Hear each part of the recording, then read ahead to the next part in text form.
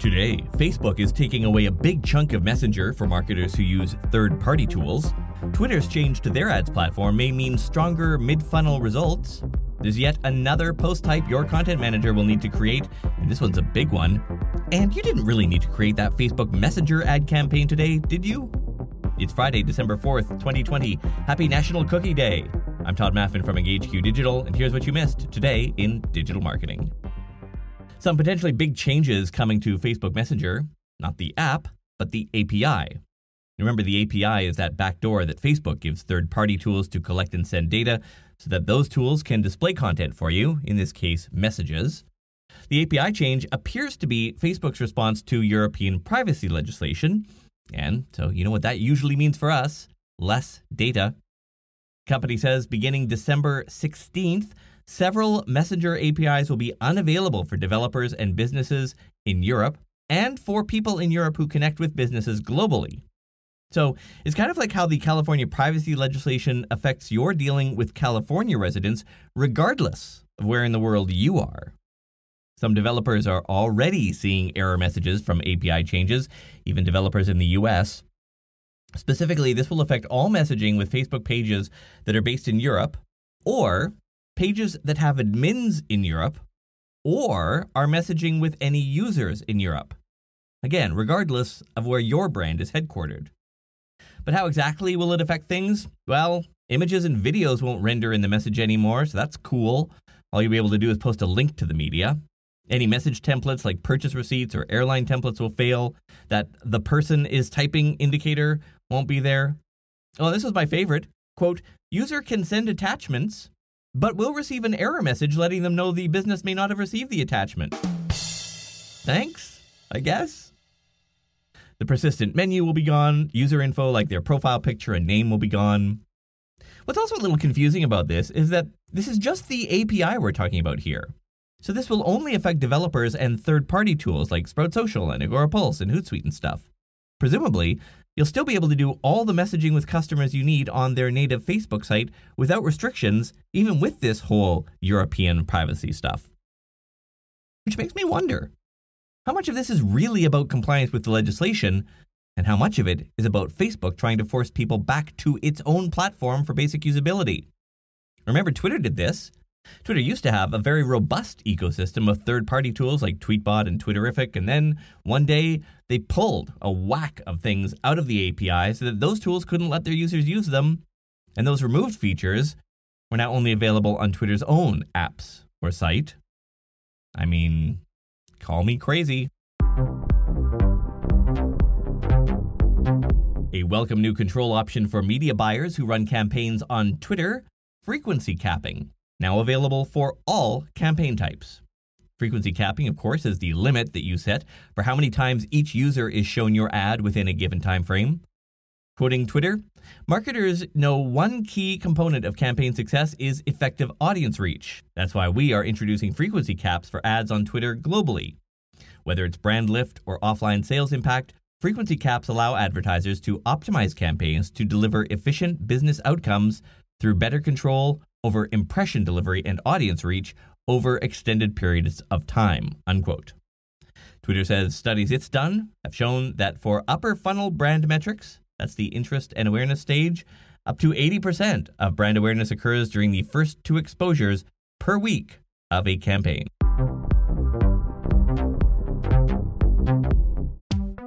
Let's pretend you're about to launch a campaign.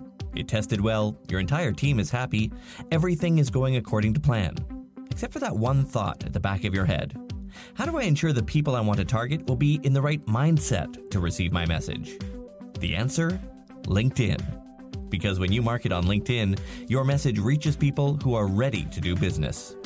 And the targeting is incredible. You basically tell LinkedIn who your ideal buyer is, what industry they're in, their job title, even how much seniority they have. Or target people who've been to your company's website, or people you've contacted in the past. LinkedIn is the world's largest professional network. So do business where business is done. Get a $100 advertising credit toward your first LinkedIn campaign. Visit linkedin.com/digital.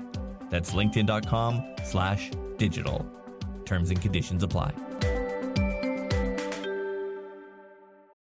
For the ones who work hard to ensure their crew can always go the extra mile, and the ones who get in early so everyone can go home on time, there's Grainger, offering professional-grade supplies backed by product experts so you can quickly and easily find what you need. Plus, you can count on access to a committed team ready to go the extra mile for you. Call, click Grainger.com, or just stop by. Grainger, for the ones who get it done.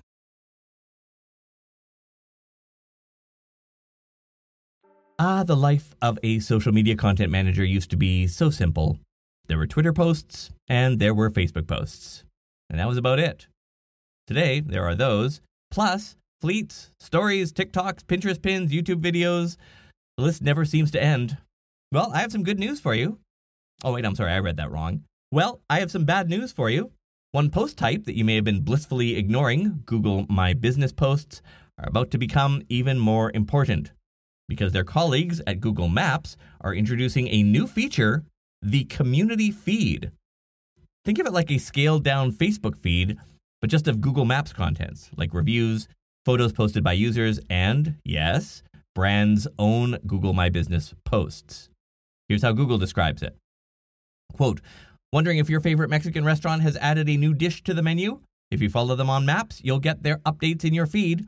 For example, if you've marked an interest in healthy food or Greek cuisine in your Google Maps food and drink preferences, you'll see more recommendations, photos, and business posts for that type of dining, unquote.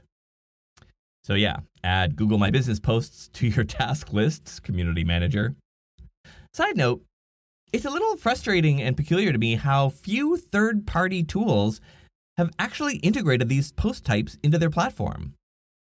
There is an API. I double-checked. I looked it up this morning. It's literally called the Google My Business API. And you can create event posts and call to action posts and offer posts. You can edit posts. You can delete posts. It's pretty full function. So come on, Buffer, Sprout Social, the rest of you. It's time. We don't want to be here, but here we are. The community feed is now rolling out globally on Android and iOS.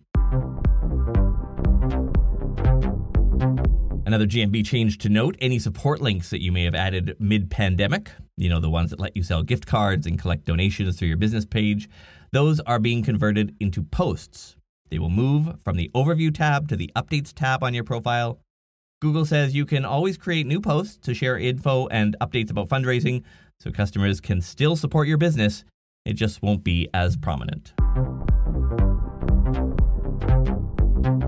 And a couple of tidbits to wrap this week up. Multi-image extensions on Microsoft Ads, are now rolling out in the UK, this after a successful US trial. And Facebook says it's resolved that bug that I told you about yesterday, the one affecting private messages, but they warn it may still impact some older messages.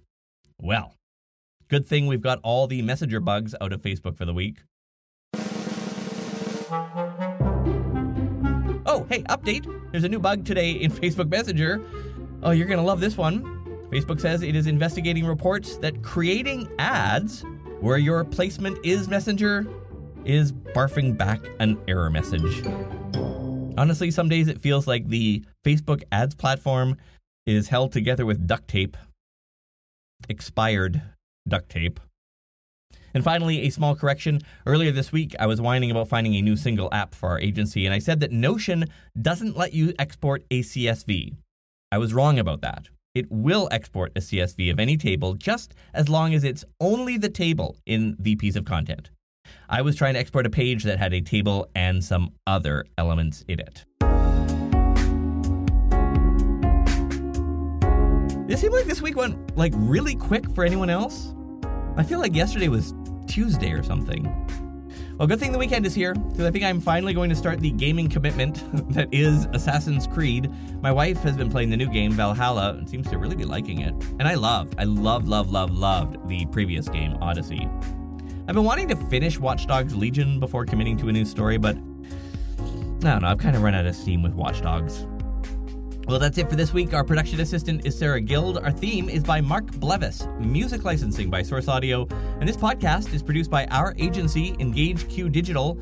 Find us at EngageQ.com and check out the other podcasts we produce for clients at EngageQ.com/podcasts. Full transcripts to every episode are on our website, todayindigital.com. I'm Todd Maffin. Have a restful and safe weekend, friends. And I will talk to you on Monday. And I feel alive, and I'm feeling so alive, and I feel alive, and I'm feeling so alive.